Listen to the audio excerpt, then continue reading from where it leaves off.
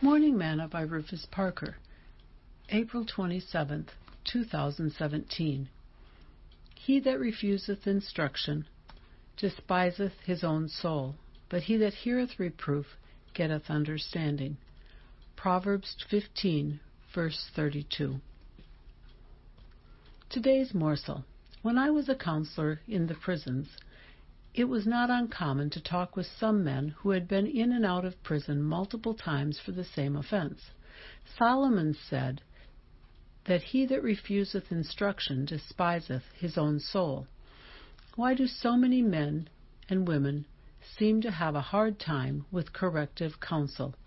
When a person shuns godly counsel, whether it is from God's word, a minister, teacher, or parent, it shows that the person doesn't care about his life.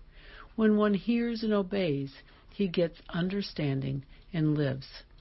Hear counsel and receive instruction, that thou mayest be wise in thy latter end.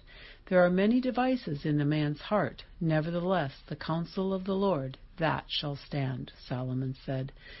Read Proverbs 19, verses 20 and 21. Do you value godly counsel?